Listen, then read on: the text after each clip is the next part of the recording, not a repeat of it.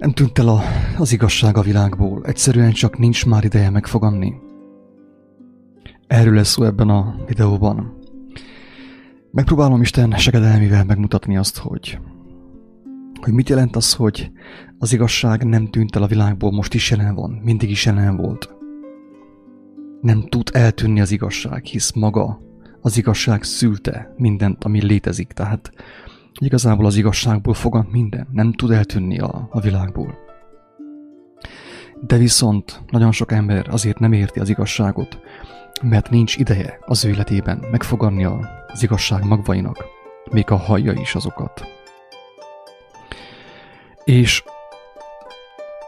elmondhatom azt, hogy elsősorban saját magamon tapasztaltam ezt, hogy amikor találkoztam vele, bennem sem tudott megfogadni egyből. Az, hogy miért nem tudott megfogadni, azt el fogom mondani. De viszont el kellett menjek elkülönítőre. Az, hogy valaki megértse az igazságot, fontos elmenjen egy ilyen elkülönítőre. Ezt úgy fogalmazhatjuk bibliai nyelvezettel, hogy az embert elkülöníti a mindenható, a világtól, addig, amíg átformálja őt. Persze semmi nem fog megtörténni az ember akarata ellenére. Tehát, hogyha valaki nem akarja megismerni az igazságot, nyilván vele ez nem fog megtörténni. De viszont ebben a világban egyre nagyobb szükség van az elkülönítőkre, mert különben az ember egyszerűen képtelen bekerülni abba az állapotba, ahol megfoganhat benne az igazság magva, és felnövekedhet, fejlődhet, úgymond.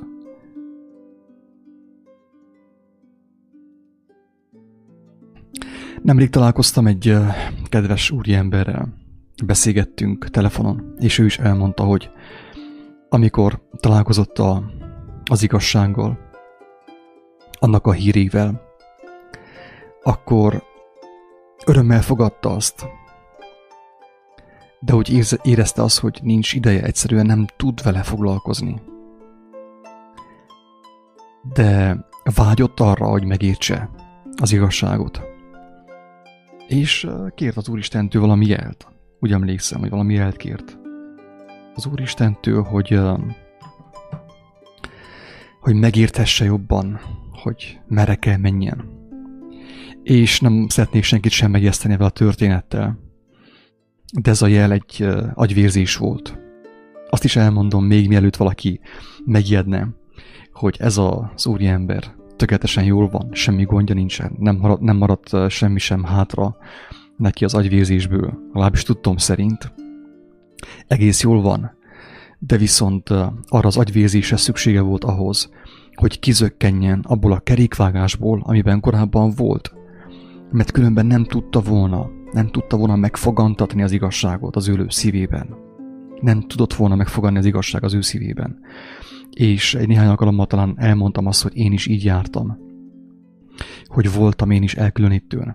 És én is érdekes módon egy betegség következtében voltam elkülönítőn.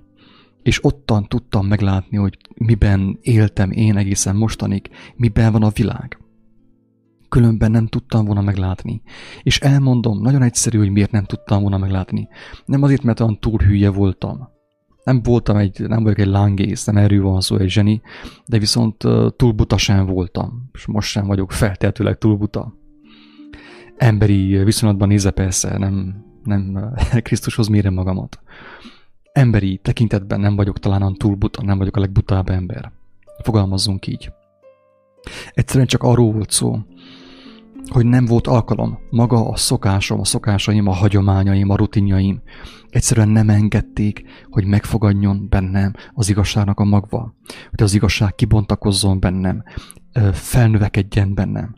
Egyszerűen nem. Tehát az életvitelem, az akkori életvitelem nem engedte. Ezért Isten kegyelméből kaptam egy olyan betegséget, amit hála Istennek nem vittem orvoshoz, nem vittem el a doktor bácsnak, hanem bizalommal azt mondtam, hogy hát majd csak meg fogok gyógyulni, hogyha meg kell gyógyuljak.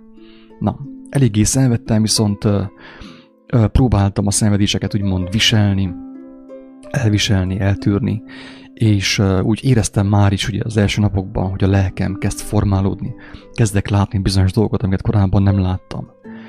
És persze a mai napig erre a betegségre, erre az alkalomra óriási hálával tekintek vissza. Holott akkor, amikor ez történt velem, akkor eléggé fájdalmas volt. Fájdalmas volt, kellemetlen volt, mint akármilyen fogfájás, bármilyen fejfájás, bármilyen legkisebb betegség. A betegség az ugye az nem fájdalommentes, nem kényelmes, nem kellemes, és ezért ugye legtöbben elmenekülnek előle. Elmenekülnek, és hamar gyorsan egy ilyen csodaszert bevesznek, a reklámokban látják, hogy mit kell bevenni, fejfájás, hasfájás esetén, és hamar elmulasztják a fájdalmukat. De hogy igazából nem csak a fájdalmukat mulasztják el, hanem a látás lehetőséget is. A kényszerbőgyből származó látás lehetőségét, drága barátom, erről már többször szóltam én. Nehogy azt higgye bárki is, hogy kényelmében, jólétében, ott a jacuzziban hirtelen meglátja az igazságot. Sajnos nem így működik. Bár csak így működne, mert akkor nagyon sok ember meglátná az igazságot, és betöltődne vele, megszabadulna általa. De sajnos nem így működik. Ezért javasolja az írás is, a böjtöt. A böjt az azért volt előírva az emberek számára, azért volt javasolva az emberek számára, hogy amikor az ember böjtöl, megvonja magától az öt érzéki valóságnak a forrásait, megélénkül a másik látása, megélénkül, mondjam azt, a lényegi látása, a szellemi látása. Nagy valaki a szellemi világra értse ezt. De a lényegi látása az értelmi látása, mondjam azt, hogy nem szemekkel lát, nem fülekkel hall, hanem az értelmével, a lelkével, mondjam azt. De erre jó a böjt, erre volna jó a böjt. Csak ugye az emberek a böjtöt önként vagy nem vállalják ebben a világban, vagy ha vállalják is, olyan hazug formában vállalják, hogy ilyen fogyókúrás motivációval, ja, hát jónak kicsit fogyni, és akkor böjtölök, és akkor elmondom, hogy én ügyes voltam. Nem, a böjt nem arról szól, hogy fogyjunk, hanem a böjt az arról szól, hogy az ember megvonja magától a fizikai valóságot, az ötérzéki valóságot, és ezáltal nagyobb teret kap, nagyobb helyet kap az ő, mondjam azt, ötödik érzéke, vagy bocsánat, hatodik érzéke, vagy akárhányadik érzéke. A lényeg azon van, hogy elkezd a lelkével látni az ember. Erre való a böjt. És aki a böjtöt nem vállalja, annak jönnek ugye a kényszerböjtök, a betegségek, különböző megütközések, tragédiák, traumák, kórház és társai. De még ott sem tud az ember szembesülni a valósággal. Miért? Azért, mert jönnek a zsibbasztókkal, a fájdalomcsillapítókkal. Dr. bácsi beadja a pirulát, és kiüti az ember teljes mértékben. Úgy lesz az ember agyilag zokni, ugye? Amikor beveszi a morfiumot, beveszi a fájdalomcsillapítókat. És nem, hogy a lényeget nem lássa, lassan már sem lássa, amit a szemével megláthatna. Ez történik sajnos. És ezért nem tudja megérteni az ember a valóságot, az igazságot. A böjtöt eldobja magától, a kényszerböjtöt, amit szintén kegyelemből kap a betegséget, azt is eldobja magától. Gyorsan a doktor bácsihoz fordul, a kórházhoz, a fájdalomcsillapítókhoz, és nem érti meg a lényeget. Mert bevakítják őt, mert ugye azok a zsibbasztók, a kábszerek még jobban bevakítják őt. De nagyon sok ember azért nem tud kizökkenni ebből a mókuskerékből, azért nem tudja megismerni az igazságot, mert eldobja magától a kényszerböjt lehetőségét is. Önként a böjtöt nem vállalta, és a kényszerböjt lehetőségét is eldobja magától. Ez történik. Tehát nem tűnt el az igazság a világból, tehát bárki most ebben a pillanatban, ettől a pillanattól kezdve bárki megismerhetné az igazságot. Vagy legalábbis elindulhatna az igazság megismerésének az útján, hogy beteljen azzal. Igen ám, de jön a rutin, jönnek a programok, és hamar ezt kell csinálni, ezt ígértem, azt ígértem, és gyorsan kizökken az ember. Én hiába mondom, hogy oké, most elmondom azt, hogy mi az igazság, vagy megmutatom, hogy mi az útja az igazságnak. Igen ám, de mi fog történni a legtöbb nézőnél? A legtöbb nézőnél az történik, hogy meghallgatja, és hú, ez érdekes, ez elgondolkodtató, ez a csávó tényleg az Istenről beszél, meg az igazságról beszél, hát milyen érdekes, de tovább görget lefelé. És egy kis igaz információra, egy kis igazság magra rálapátolja a hazugság agyagját. Egy kis igazság magra, ugye, rálapátolja a hazugság agyagját. Nem tud megfoganni benne, egyszerűen nincs ideje megfoganni az emberben az igazságnak. Most képzeljük el, hogy ez még régebb is nehéz volt. Jézus idejében is nehéz volt ez nagyon, hogy az igazság megfogadjon valakiben. És mindjárt fel fogom olvasni a magvető példáját, hogy megnézzük, hogy már akkor is milyen nehéz volt, hogy megfogadjon az igazság valakiben. Hát most mennyire nehéz. Akkor nem volt Facebook, akkor nem volt YouTube, akkor nem volt annyi cirkusz, mint mostan, akkor nem volt annyi fesztivál, mint mostan. És akkor is nehéz volt, hogy megfogadjon az igazság valakiben. Most próbáljuk meg elképzelni, hogy most mennyire nehéz. Most milyen nehéz. Amikor már ilyen sok figyelemelterelő dolog van, valósággal bombáz bennünket a világ az ő saját információival. Egyfolytában valami fesztivál van, egyfolytában szavazni kell valamiről, egyfolytában valamilyen mozgalom megkeresi az embert, egyfolytában szól a telefon, egyfolytában írnak a messengeren. Tehát folyton, hiába, hogy az igazság maga bekerült hozzá, most például bekerült hozzá az igazság maga, nem tud megfogadni. Mert tovább görgetsz a Facebookon, és jönnek vissza a hazugság magvai. Tehát nincs ideje megfogadni. Én is hazugságban vagyok. Sokszor azon veszem észre magamat, hogy jön egy nagyon kemény megértés, telefonon megszólalt. És úgy kizökkent abból az állapotból, hogy nem tudom megérteni a lényeget. Gyorsan megragadja a figyelmemet és elviszi egy másik irányba. Ez történik.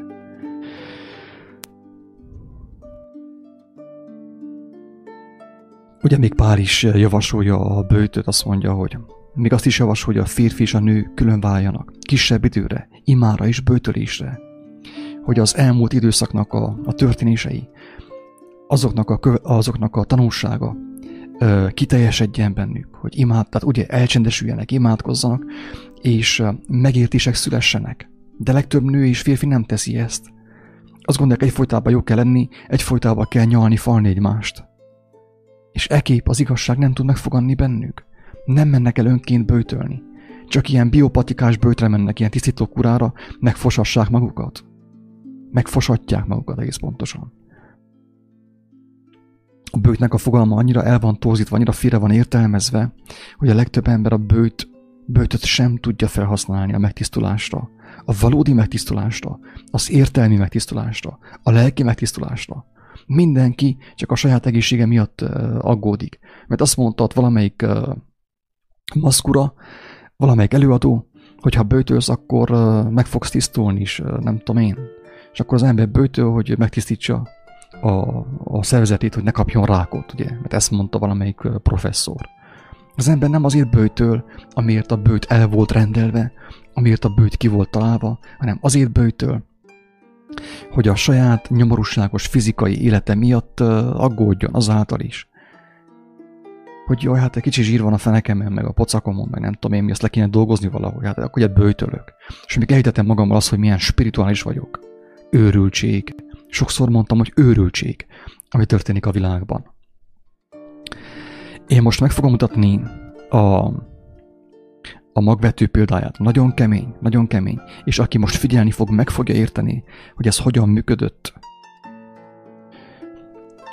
Miről szól a magvető példája, és mit akar nekünk az mondani. És aki ezt megérti, teljesen biztos, hogy meg tud menekülni. Meg tudja érteni az igazságot. Ki tud jönni a mókuskerékből, a labirintusból, a világból.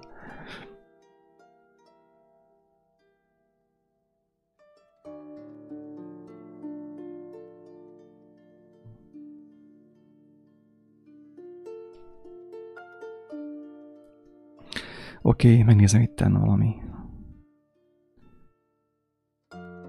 üzenetet kaptam, ami talán fontos lehet.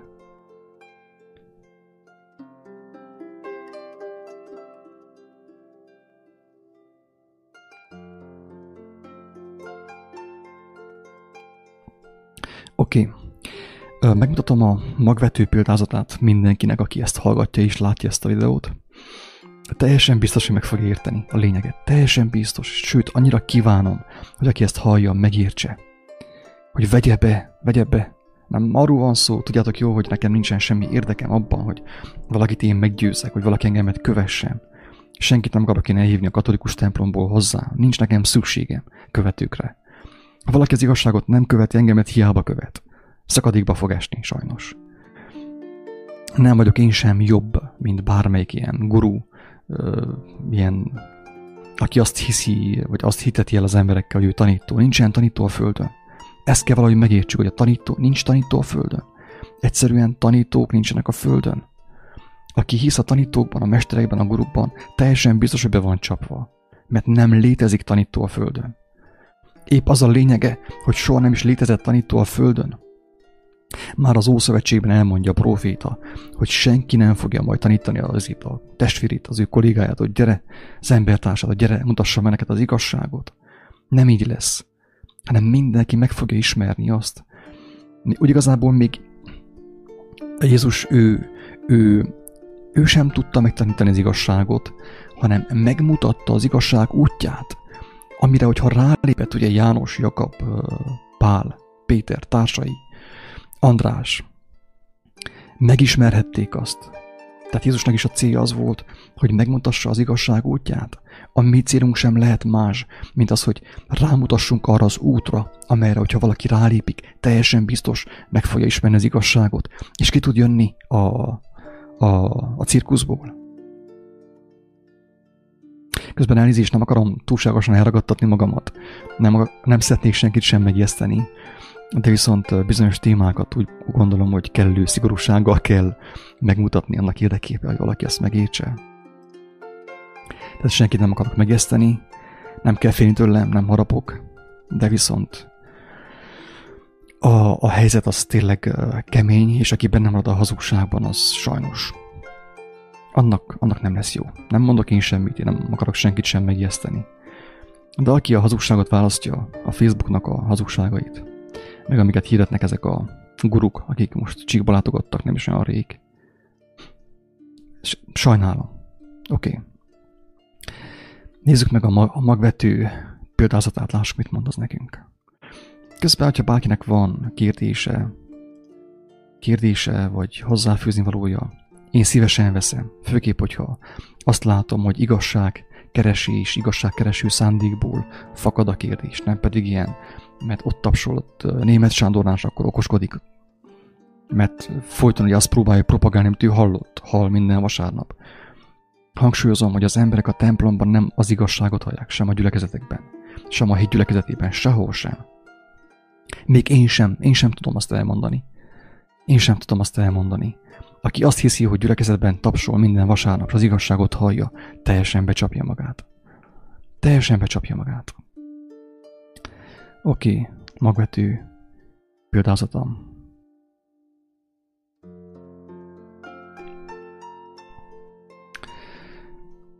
Azon a napon kimenvén Jézus a házból leül a tenger mellett, és nagy sokaság gyülekezik ő hozzá. Annyira, hogy ő a hajóba méne leülni, az egész sokaság pedig a parton áll vala. És sokat beszél nékik példázatokban, mondván, imé kiméne a magvető vetni. És amikor ő vet vala, némely mag az útfélre esik, és eljövén a madarak elkapdosák azt. Némely pedig a köves helyre esik, ahol nem sok földje vala, és hamar kikele, mivel hogy nem vala mélyen a földben. De mikor a nap felkelt, elsüle, és mivel hogy gyökere nem vala, elszáradott.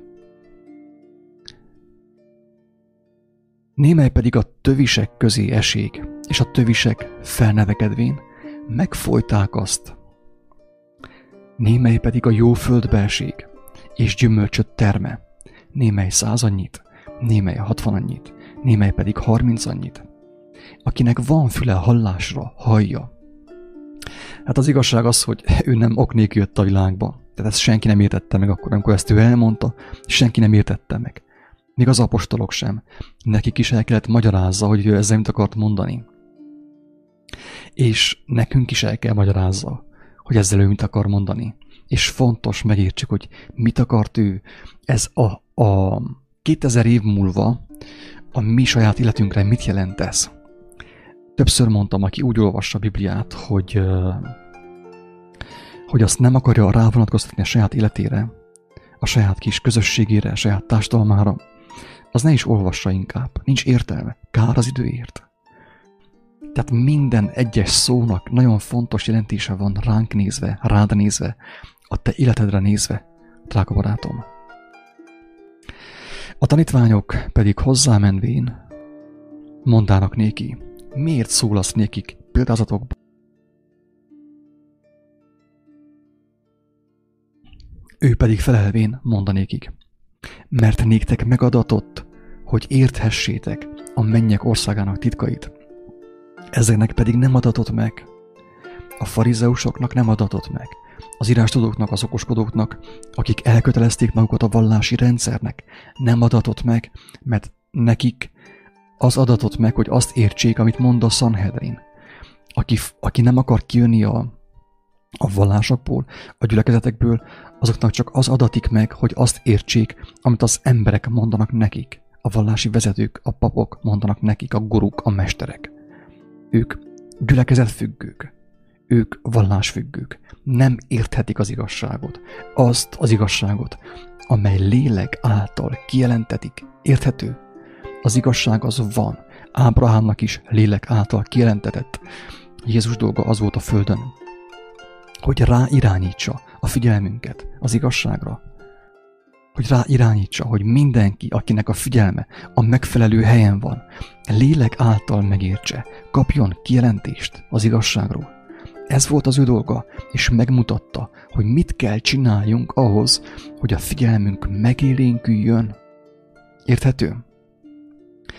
Azt mondja tovább Jézus, hogy mert akinek van, annak adatik, és bővölködik, de akinek nincs, az is elvitetik tőle, amilyen van. Az a kevéske élet is mindenkitől elvitetik, ugye?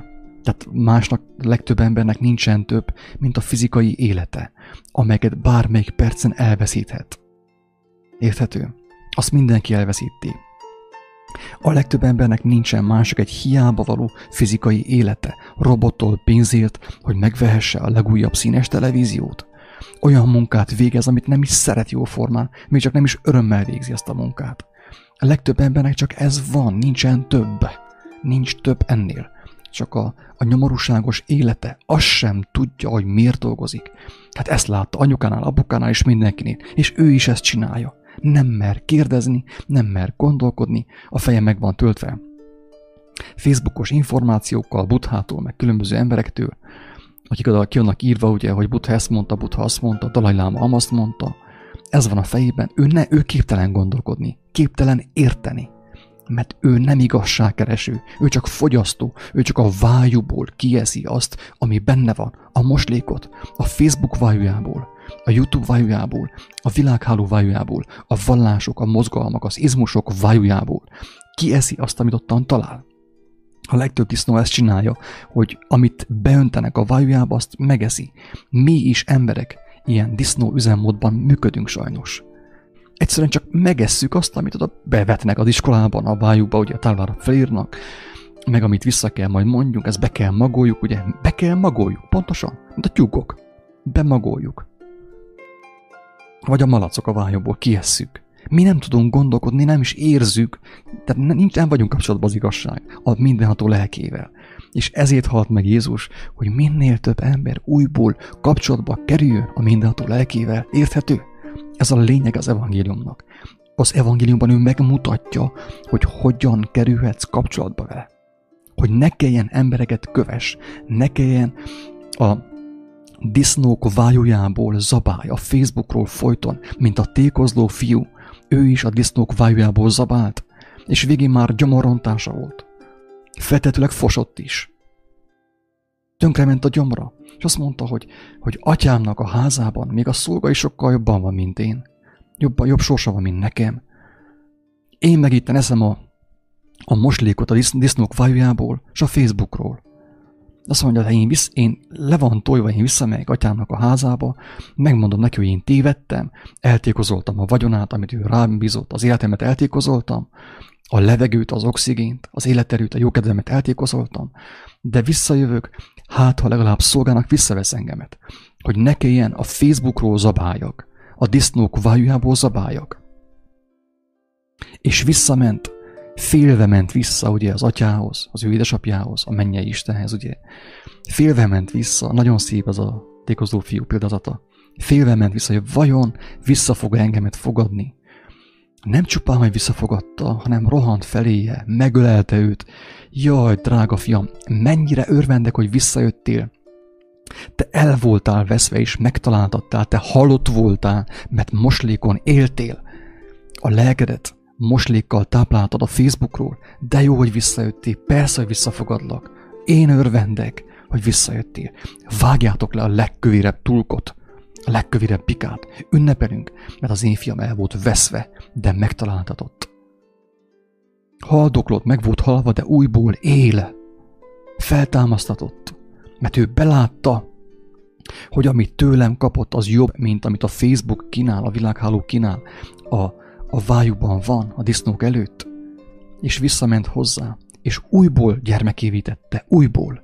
Nem szolgálva, hanem gyermekévé tette. És ezt akarja a mindenható Isten, az élet szerzője, veled is, velem is, mindenkivel. Hogy örökössé tegyen, hogy ne zabáljunk a vájúból. Hogy zökkenjünk ki ebből a pénzért dolgozás üzemmódból, amikor azért dolgozunk, amit fogalmunk sincs, csak dolgozunk, robotolunk, nem tudjuk, hogy miért. Olyan munkát végzünk, amit utálunk, de az igazság nem érdekel. Csak bánt minket, hogy milyen szar a munkánk. De az igazság az bezzeg nem érdekel. Mindenkit zavar a rossz munka, a nehéz sors, a derékfájás, ez mindenkit zavar, de az igazság mégsem érdekli az embereket. Menjünk vissza, kanyarodjunk vissza a magvető példázatához. Remélem, hogy erős nem ragadtattam el magamat, nem szeretnék én senkit sem megjeszteni, de viszont szeretnék egy picit sokkolni. Az én dolgom az, hogy sokkoljam azt, aki engemet hall. Hogy ha kizökken az ébren alvásból, a haldoklásból. Inkább most valaki rám sértődjön meg, de éljen, elevenedjen meg a lelke, mert már többen voltak olyanok, akik megsértődtek rám a szavaim miatt, de most élnek. Most élnek. Van igazi táplálékuk is, nem a Facebookról kajálnak.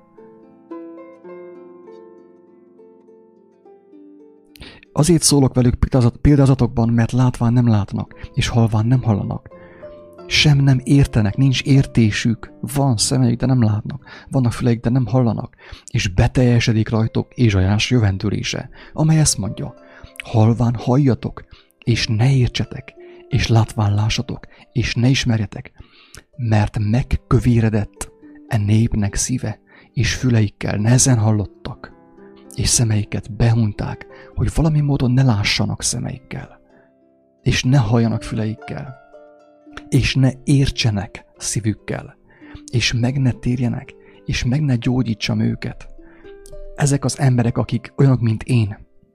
Én is amilyen voltam, hogy el voltam telve a saját igazságommal, de nem is saját igazságommal, mert nekem nem volt sosem saját igazságom. Én csak azt hittem a sajátom. Én azt a vájúból ettem ki, mint te. A Facebook vájújából, az úgynevezett művészet vájújából, a szórakoztató iparnak a vájújából, a filmekből, a költőknek a vájújából ettem ki azt az eledelt, ami megrontott engemet. Én azt hittem, hogy a saját igazságomat követem, holott az nem volt nekem.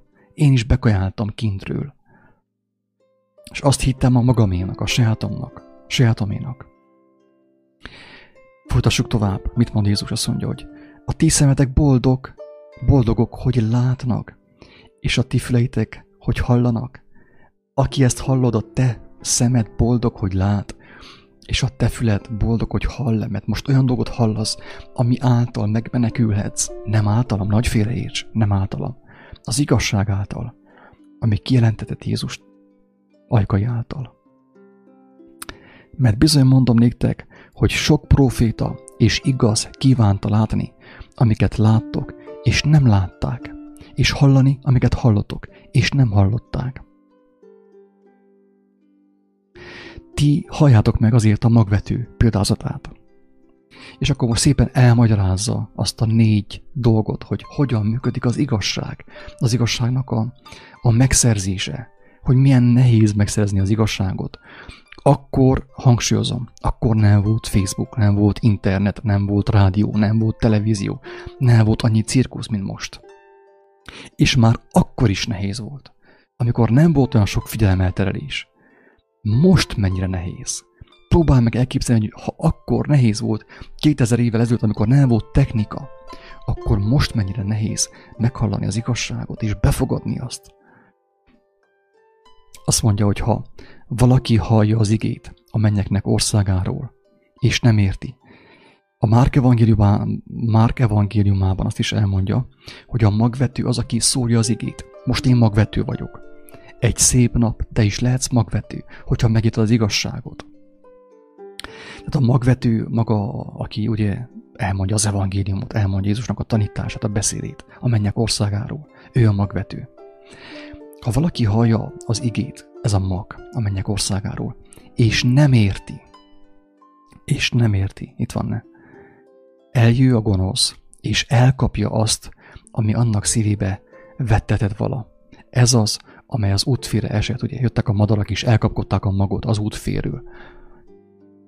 A legtöbb ember annyira el van már távolodva az életnek a lényegétől, a Jóistennek a szavától, hogy egyszerűen nem érti. Tehát hiába, hogy egyszerűen mondom, ennél egyszerűbben már nem lehet mondani.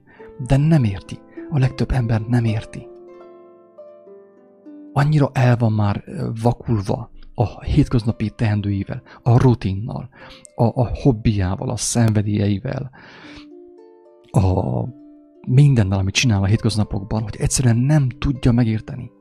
Pedig ennél egyszerűbben már nem lehet mondani szerintem. És aki ugye hallja az igét, de nem érti, eljő a gonosz, és elkapja azt, ami annak szívébe vettetett vala. Ez az, amely az útfélre esett. A legtöbb ember, tehát mondom, túlságosan el van távolodva az Istentől. Az itt van betegség, az itt van nyomorúság, minden. Mert el vagyunk távolodva az igazságtól.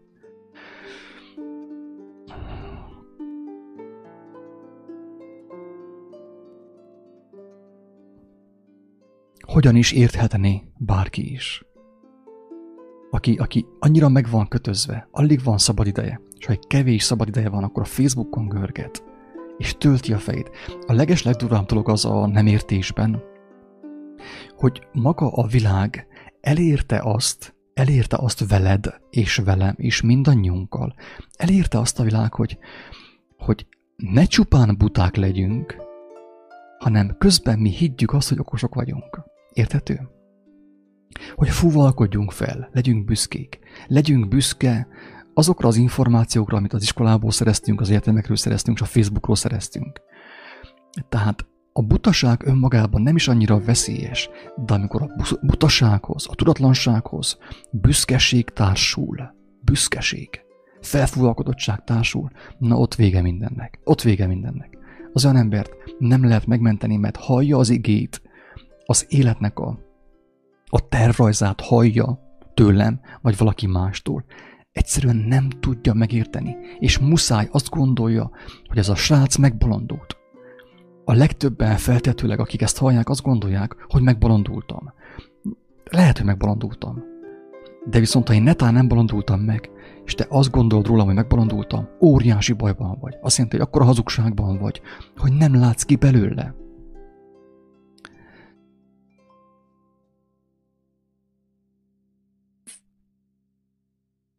Tehát az első az, amikor az ember hallja az igét, de nem érti, mert annyira be van már vakítva, annyira büszke már, annyira elfogult az ő Facebookos igazságaival, amiket olvasott a Dalai Lámától, meg Osótól, meg a társaitól, hogy egyszerűen nem tudja ezt már megérteni.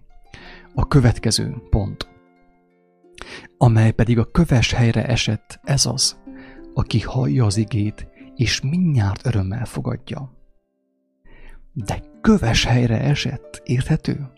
Nincs gyökere benne, hanem csak ideig való.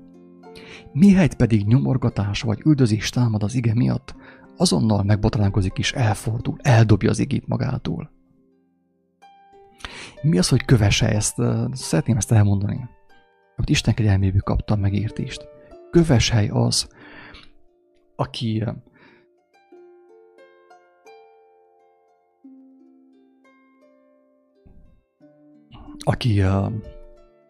hallja az igazságot, és valamennyire érti is azt, felületesen érti azt, de köves a talaj, köves, nincsen föld. Mit jelent az, hogy nincsen föld? Hogy köves? Azt jelenti, hogy köves a talaj, nincsen föld, hogy nincsen felszántva, nem puha a talaj, még mindig tele van önteltséggel, büszkeséggel, kevésséggel, kivagyomsággal. Ki vagyok én? Ugye? Büszkeség, önteltség, nagyképűség, még mindig felfúvalkodott, még mindig kemény. És hogyha kapott egy betegséget, akkor gyorsan azt egy ilyen csodaszerrel meggyógyította. Pedig kellett volna hagyja, hogyha már a betegségbe jött az életébe, szántsa fel a talajt. A legtöbb ember, amikor a legkisebb betegség miatt elszalad a kórházba, saját magának árt vele, saját magát veri át, mert a betegség az arra van, hogy felszántsa a talajt, hogy ne legyen köves a talaj. Érthető? A legtöbb betegség arra van, hogy felszántsa a talajt, az embernek a szívét, megpuhítsa az embert. Erre van a betegség. Nem arra, hogy gyorsan elfussál a sürgősségére, az orvoshoz, mert úgy sem tudod megmenteni magadat. Ha az időd lejárt, kész, vége, temetnek el, bízzál bennem, ez így van. Akármennyi 1000 eurót költesz a gyógyulásra, nem tudod megmenteni magadat. Érthető, amit mondok? Nem lehet átverni az életnek a rendjét. Istennek a tervét nem lehet őt átverni. Magunkot igen, de Istent nem. Hogyha az időt eljött, így is úgy ki fogsz fingani. Teljesen biztos. Teljesen biztos.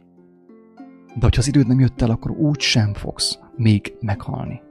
Sőt, kapsz lehetőséget arra, hogy megismerd az igazságot. Arra, hogy a talaj felpuhuljon egy kis betegség, egy kis szenvedés által, és a mag beleessen és megfoganjon benne. De ennek a lehetőségét a legtöbb ember eldobja magától. Hogyan dobja el magától? Úgy, hogy gyorsan elszalad az orvos doktor bácsihoz, kicsit fáj a torka, ahelyett, hogy picit otthon böjtölne, egyedül elmékedne, kikapcsolná a Facebookot, a számítógépet, a telefont, mindent, és használja, hogy a betegség alatt a talaj felpuhuljon. Hát, ha valahol, valamelyik résen bemegy a világosság az ő életébe. De a legtöbb ember nem így cselekszik. A legtöbb ember elszalad az orvoshoz, hogy segítsen neki a doktor bácsi hivatalosan meghalni és elkárhozni. Tehát ez a köves hely. A legtöbb, ugye, tehát sok olyan emberrel beszélgettem, akik értelmesek voltak, volt értelem bennük. Sok ilyen emberrel beszéltem, de mégsem fogant meg bennük az ige. Miért nem fogant meg bennük az ige? Azért, mert a talaj köves volt, felfúvalkodottak voltak, nagyképűek voltak, önteltek voltak, büszkék voltak.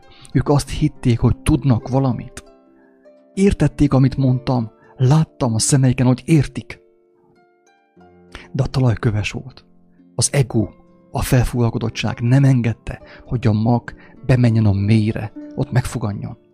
Ott megfogant, hamar ki is kelt, és ugye, ahogy mondta Jézus, a nap felkelt és elégette azt. Mit jelent az, hogy a nap felkel és elégeti a magvat? Azt jelenti, hogy a nap ugye felkel, megvilágítja a világ dolgait. Hú, milyen jó fesztivál van már megint Gyergyóban. Jönnek a Mikulások, be vannak rugva, szórják a cukorkát a központon. Érthető? Tehát a nap megvilágítja a világ dolgait, és a világ dolgai megint elterelik a figyelmüket. Megérthették volna az igazságot, mert nem voltak buták. De jött a fesztivál, jött az újabb lehetőség, a fest igyál. Jött a cirkusz, jött a színház, jött az újabb amerikai film, jött a kocsma, és egyszerűen nem tudott megfoganni benne az igazság. És még mindig azt hiszi, hogy ő látja a dolgokat, még mindig azt gondolja, hogy az ő élete rendben van, de nincs valós látás a saját magáról, nem hogy a világról, meg Isten dolga, saját magáról nincsen valós látása. Nincs, hogy az ilyen meneküljön. Tehát hangsúlyozom, a köves talaj, a kemény szív, az önteltség. Hiába, hogy van egy kicsi értelem, de kemény a szív, büszkeség van. Azt hiszi az ember, hogy jól látja dolgokat, és nem tud az ilyen ember megfoganni az igazság magva. Ezért, jól figyelj mostan. Ha főképp egy kisebb betegség jön, ne fosd össze magadat. Nem tudom, ezt már nem tudom finomabban fogalmazni. Ne fossál be, és ne fuss az orvoshoz. Légy egy picit bátor, hogyha már nagyképű voltál, felfúvalkodott voltál. Légy egy picit bátor. Légy nagyképű betegséggel is. Ne vegyél be semmilyen fájdalomcsillapítót. Böjtöljél. Engedd, hogy a talaj felszántódjon, és akkor olvasd az evangéliumot. Teljesen biztos meg fogod érteni. Teljesen biztos. És a szemedben fel fog csillanni az igazság fénye. És fogsz te is világítani, mert megtelsz igazsággal. Picit kellemetlen lesz az elején, mert kell találkozzál a saját hazugságaiddal, a bűneiddel. Ezért sokkal jobb Szabó Péter, mint Jézus. Mert ő nem mondja, hogy jaj, bűnbánat, meg ilyenek. Nem kell találkozzál, te jó vagy. Csak gondolkozzál pozitívan. Ez az őrültség benne, hogy én, aki buta vagyok ugye, tudatlan vagyok, hazugságban vagyok, gondolkozzak pozitívan. Tehát a butaságomban, a hazugságaimban legyek kitartó, legyek ambiciós. Ezt tanítja Szabó Péter. Te nem kell megváltozzál. Csinálj mindent úgy, hogy eddig is csináltad, de légy pozitív.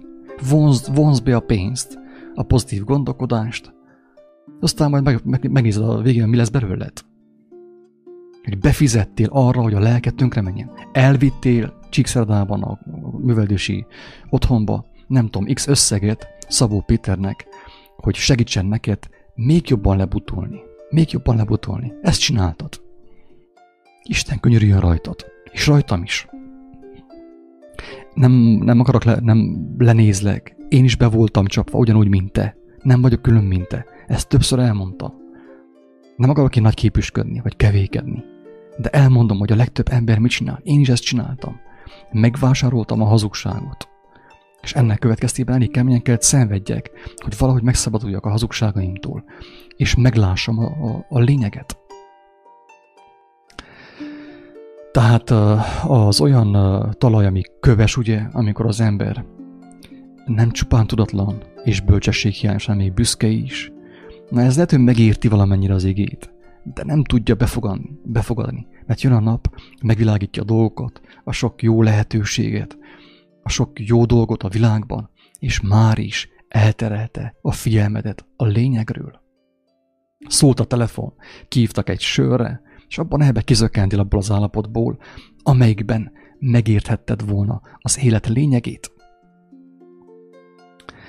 És akkor jön a következő szint, én is mondhatnám, hogy szint, mert az első kettő is ilyen szintek voltak, hogy egyik az útfélre esett, az nem volt, hogy megfogadja, nem is értette, közel sem állt, hozzá sem tudott szagolni az ember. Amikor az útfélre esik a mag, ugye az igazság magva, akkor az ember hozzá sem tud szagolni, egyszerűen nem érti. Annyira távol van az tőle, hogy nem érti, nem tud ő anyagon kívül gondolkodni, nem tud ő lelkiekben gondolkodni. Következő az, hogy hallotta az igazságot, és értette is azt. De még a talaj még mindig kemény volt. Nem engedte, hogy egy jó kemény bőjt, egy jó betegség felszántsa a talajt, megpuhítsa a talajt.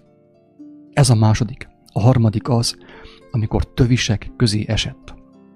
Ez az, aki hallja az igét, az igazságot, de a világnak a gondja, mennyi mindent kell csináljam, és mit ígértem, és ezt is meg kell kalapáljam, azt is meg kell drótozzam, ezt is meg kell csináljam. És ennek is, azt is fel kell köszöntsem, és azt is névnapján fel kell köszöntsem, meg amazt is. És egyszerűen a világnak a problémái, és a gazdagság családsága. A pénzen megvehető figyelemelterelés. A gazdagság, magyarul székely akcentussal mondva, a pénzen megvehető figyelemelterelés. A legtöbb ember megvásárolja, azért dolgozik, azért robottól, hogy megvehesse, megvásárolhassa a figyelemelterelés eszközeit, hogy nehogy valamiképp beáramoljon az igazság fénye az ő életébe. Tehát a világ gondja, a sok ígéret, a sok program, ezt kell csinálni, azt kell csinálni, és a gazdagság családsága és annak csábítása elfolytja. Ezek a tövisek elfolytják. Tehát egyszerűen nem tud, úgy leköti a figyelmét a sok dologgal, annyi mindent kell csinálni, mint Márta. Mária hallgatta Jézust, Márta meg sütötte a palacsintát. Egyszer nem hallotta meg, hogy bement az élet a házukba. Ő ott csepregette, sütötte a palacsintát, ablakot pucolt, készült karácsonyra.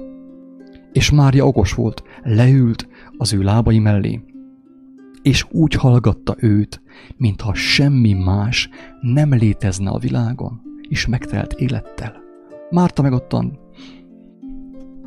ablakot pucolt, mondom, porszívózott, elment vásárolni a Kauflandba, sorba állt, idegesítette magát, hogy elfogyott a csirke, comb, elfogyott a karácsonyfa, meg a díszek, és hol fog venni majd szaloncukorkát, ugye? A karácsonyfára, meg pogácsát, hogy milyen receptet fog majd elkészíteni. Márta ezzel volt elfoglalva. Őt nem érdekelte az igazság. Mária, ő megszűnt létezni, Mária. Ő leült Jézusnak a lábai mellé, és érezte, hogy életében először az ő lelke táplálva van. Eddig csak a testét táplálta, eddig csak azt ette meg, amit másnap reggel ki is kakált, de most olyan táplálékot kap, hogy a lelke elkezd élni, elkezd mozogni, elkezd táncolni abban a testben. Ilyen volt Mária. Márta, ő készült az ünnepekre, töltötte a bárányt, sütötte a palacsintát, a tiramisút. Telefonált, közben csedegett, racsolt, közben hallgatta a Mónika show-t, ment az X-Faktor a televízióban. Sütött, főzött, porszívózott, ezt csinálta Márta. Őt nem érdekelte az igazság. Márta csak elnézést kérek, nem tudom, egyszerűbb, nem tudom ezt finomabban fogalmazni. Márta csak a romlandó testéért aggódott. Magyarul mondva, a szaráért aggódott. Márta csak a szaráért aggódott, a szaráért robotolt, hogy legyen holnap is, holnap után is, amit kitolni a fenekén. De amikor kitolta, ő is érezte, milyen büdös. Akkor el kellett volna gondolkozzon azon, hogy ő miért dolgozik, miért élte az életét mostanig. Ilyen szempontból jó, hogy a kakának nincsen jó illata. Hogy az ember szembesüljön azzal, hogy ő miért dolgozik nap, mint nap. Olyan szempontból jó. Tehát Isten nem hiába teremtette így, hogy a jó illata van mit tudom én, a liliomnak, vagy a gyöngyvirágnak, vagy a rét virágainak jó illatuk van. De viszont a kakának, hogy az örüléknek büdös szaga van. Senki nem kívánja szagolni. Így van-e? De ez azért jó, hogy az ember elgondolkodik, hogy ő ezért a büdösségért dolgozik. Ezért éli az életét, hogy holnap reggel is egy lapát ilyen büdösset ki tudjon tolni a végbeléből. Elnézést a durva szavakét, de hát nem tudom ezt, hogy fogalmazzam egyszerűbben. Ennél egyszerűbben már tényleg nem lehet. Mert hogyha csak az evangéliumot olvasom, akkor azt mondják, hogy jaj, ezt nem értem, ez túl magas. Na most elmondtam egyszerűen. Egyszerű szavakkal. Picit durva szavakkal. A durva valóságot, hogy a legtöbb ember azért végzi azt a munkát, amit ő utál. Nem mindenki utálja, mert én sok olyan mesteremberrel találkoztam, hála Istennek, akik csillogó, tündöklő szemekkel végezték a munkájukat. Nem voltak pénzsóvárok, ingyen is elvégezték azt, jókedve is elvégezték, segítségben is elvégezték. Apám is ilyen volt, hála Istennek. Ezt megtanultam tőle, hogy mit jelent örömmel, segítő készséggel dolgozni a pénzsóvárgás helyett. Ilyen apukám volt, hála Istennek. Amíg volt. De a legtöbb ember azért tehát olyan munkát végez, amit nem is szeret. Tehát utálja, már azon gondolkozik már 5 éve vagy 10 éve, hogy aztán majd egyszer, amikor Hollywoodban fog élni, akkor ő is majd színész lesz. Vagy ő is mást fog dolgozni. De legtöbb ember olyan munkát végez, amit nem szeret, amiről tudja, hogy hazugság. Tudja, hogy a munkája, amiben ő beleöli az idejét és az életét hazugság, és mégis csinálja, mert nincs más választása, és mégsem kíváncsi az igazságra. Hogy fog az ilyen ember megmenekülni? Hogyan tud egy ilyen ember megmenekülni? Aki ott van, tehát látja, nap mint nap történik, hogy olyan munkát végez, amit gyűlöl, és azért csinálja, ami büdös, ami bűzlik, és mégsem hagyja abba, és mégsem kezd gondolkodni, hogy vajon Mi az élet értelme? És most az utolsó, negyedik. Azt mondja, amely pedig a jó földbe esett, ez az, aki hallja és érti az igét, aki gyümölcsöt is terem. Erről többször elmondtam, hogy mi annak a jelentése. Aki gyümölcsöt is terem. A jó föld, ugye, amikor már az ember betegségben volt, meg van puhulva, alázatos, szelíd, na be tudja fogadni az igazság magvait. Meg van puhulva, és valaki neki mondja az evangéliumot, a szemei felcsillannak, és érzi, hogy hú, ez az igazság. Hogy kerülte el a mai napig a figyelmemet? Hú, de jó, hogy mondod nekem. Találkoztam ilyen emberekkel, mondtam nekik az evangéliumot. Úgy ették és úgy itták, mint a legfinomabb ételt, amit el tudsz képzelni. Könnyes szemekkel hallgatták, és azt mondták, hogy mondjál még belőle. De meg is teltek igazsággal, megszerették azt. Az életük megváltozott. Van békességük mostan, van békességük, van lelki békéjük.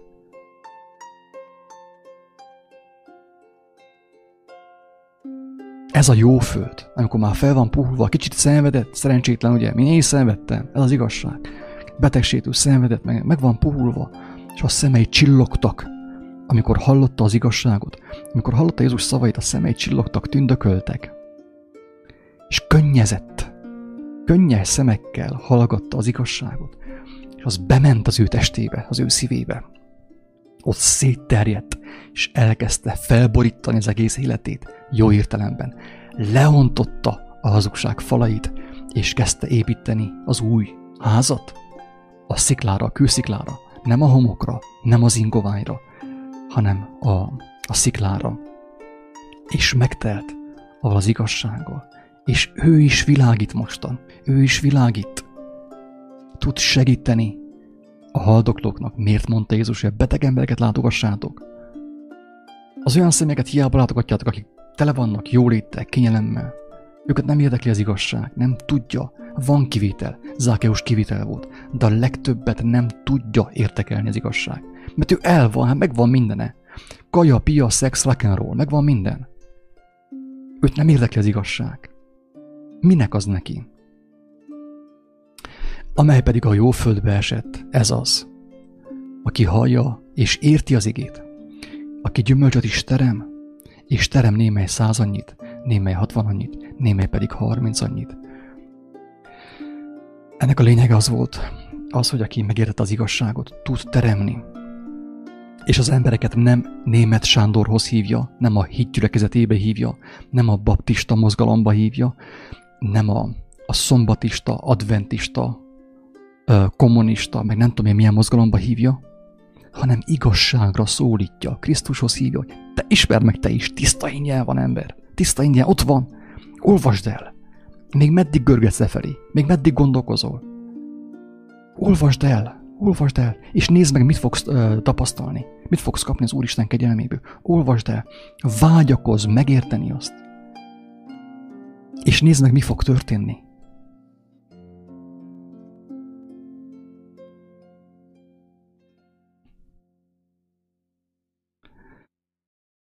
Amit most elmondtam, ez is valamelyest az igazság magva, aki ezt hallotta, aki megkívánta az igazságot, mert az igazságban szabadulás van, valós szabadulás, nem figyelemelterelés, lenkei vitaminokkal, amerikai filmekkel, aloe-verával, biopatikás megoldásokkal, hanem valódi szabadulás van ebben.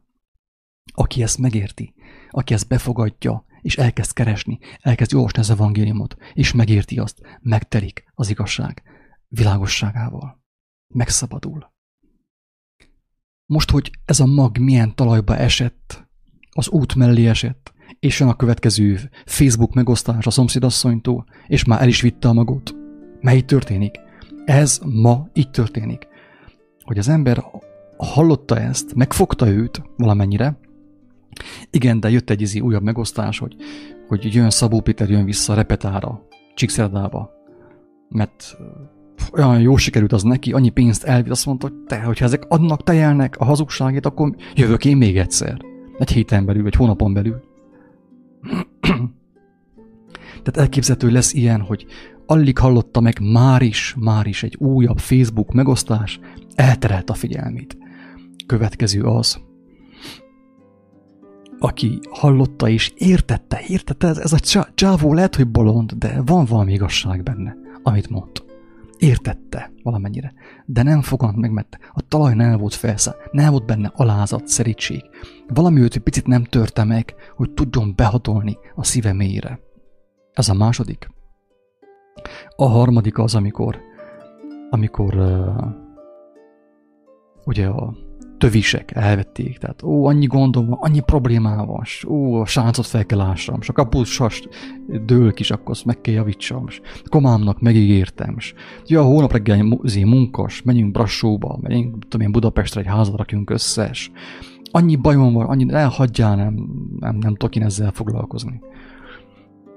Ja, és akkor most egy kicsi pénzem, akkor menjünk egyet strandolni, ugye, hát ilyen termálfürdők vannak most már Erdélyben is, meg lent Bukarestre, Magyarországon, inkább azzal hagyjuk ezt a fenébe. Kicsi szabad idő van, azt is legalább élvezzem. Éljünk meg egy sört, egy ládasört íjunk meg, és csülköt mellé lőjünk be, és el van minden intézve. No, ez a harmadik, ugye, a tövisek elkapkodták, tehát nem engedték, hogy felnövekedjen az igazság magba, kikeljen és felnövekedjen. És a negyedik az, amikor az ember befogadta, szeme csillogott, ragyogott, azt mondta, ez igen, megtaláltam, megismerem, és jönnek a megértések. Egyfolytában jönnek a megértések, és örül, és telik meg az igazsággal, és az igazság bontja le benne a hazugságot, a hazugság falait, és növekedik, és fénylik, ő is világít, és aki ránéz, az is megtelik el a világossággal. Ez a negyedik. De, mint mondtam, ugye, amit a cím is mondja, az igazság nem tűnt el a világból. Itt van, most is ugye hallatszik a Facebookon valamennyire. Nem tűnt el a világból, hanem mi történik? Az történik, hogy egyszerűen már nincs ideje megfoganni. Olyan sok minden van, ami elterelti a figyelmét róla, az ember figyelmét róla, hogy nem tud megfoganni ez a mag, nem tud megfoganni. Hiába hallott, görgetsz tovább lefelé, ahelyett, hogy elmennél mostantól 2 napra böjtölni. Hogy azzal megúszt azt, hogy kórházba kerülj, ne adj Isten. Mert lehet, hogy egy jó egészséges böjtel, egy hetes böjtel, megúsznád azt csenddel, telefon kikapcsolva, internet kikapcsolva, minden kikapcsolva, lehet, hogy megúsznád azt, hogy a súlyosabb tragédiát, ugye, hogy kórházba kerül, vagy valamilyen tragédia érjen. Én azt kívánom mindenkinek, hogy a lehető legkisebb áron tudja megszerezni az igazságot. Ne kelljen kórház, ne kelljen betegség, ne kelljen semmi. De ahhoz abba kéne hagyni a görgetést. Hogyha már hallottad, tudod, hogy hol van, próbáld meg, ízleld meg, kóstold meg. Böjtölj picit, vondd el magadtól ezt a sok figyelemelterelést, a sok csillogást, a sok karácsonyt, a sok cirkuszt. Vondd meg magadtól, és engedd, hogy a lelket táplálkozzon, mint a Máriának a lelke is, hogy táplálkozott. Megnézem, van-e hozzászólás, hogyha van, akkor arra még válaszoltam, aztán kikapcsolom ezt a videót. Hát nincsen hozzászólás, mindenki szó nélkül maradt, mint ahogy én is, mert elfáradtam, úgyhogy Isten áldjon mindenkit. Ne feledjétek, hogy ingyen kaptátok, ingyen adjátok. Picit ciki megosztani az ilyen videókat, mert nincsen benne olyan pozitív gondolkodás, mint amit hirdetnek, ugye, sok pénzért. De hogyha valaki úgy gondolja, hogy kapott valamit, ingyen kapta, Isten kegyelméből kapta, ingyen adja tovább, bármilyen formában. Isten áldja mindenkit.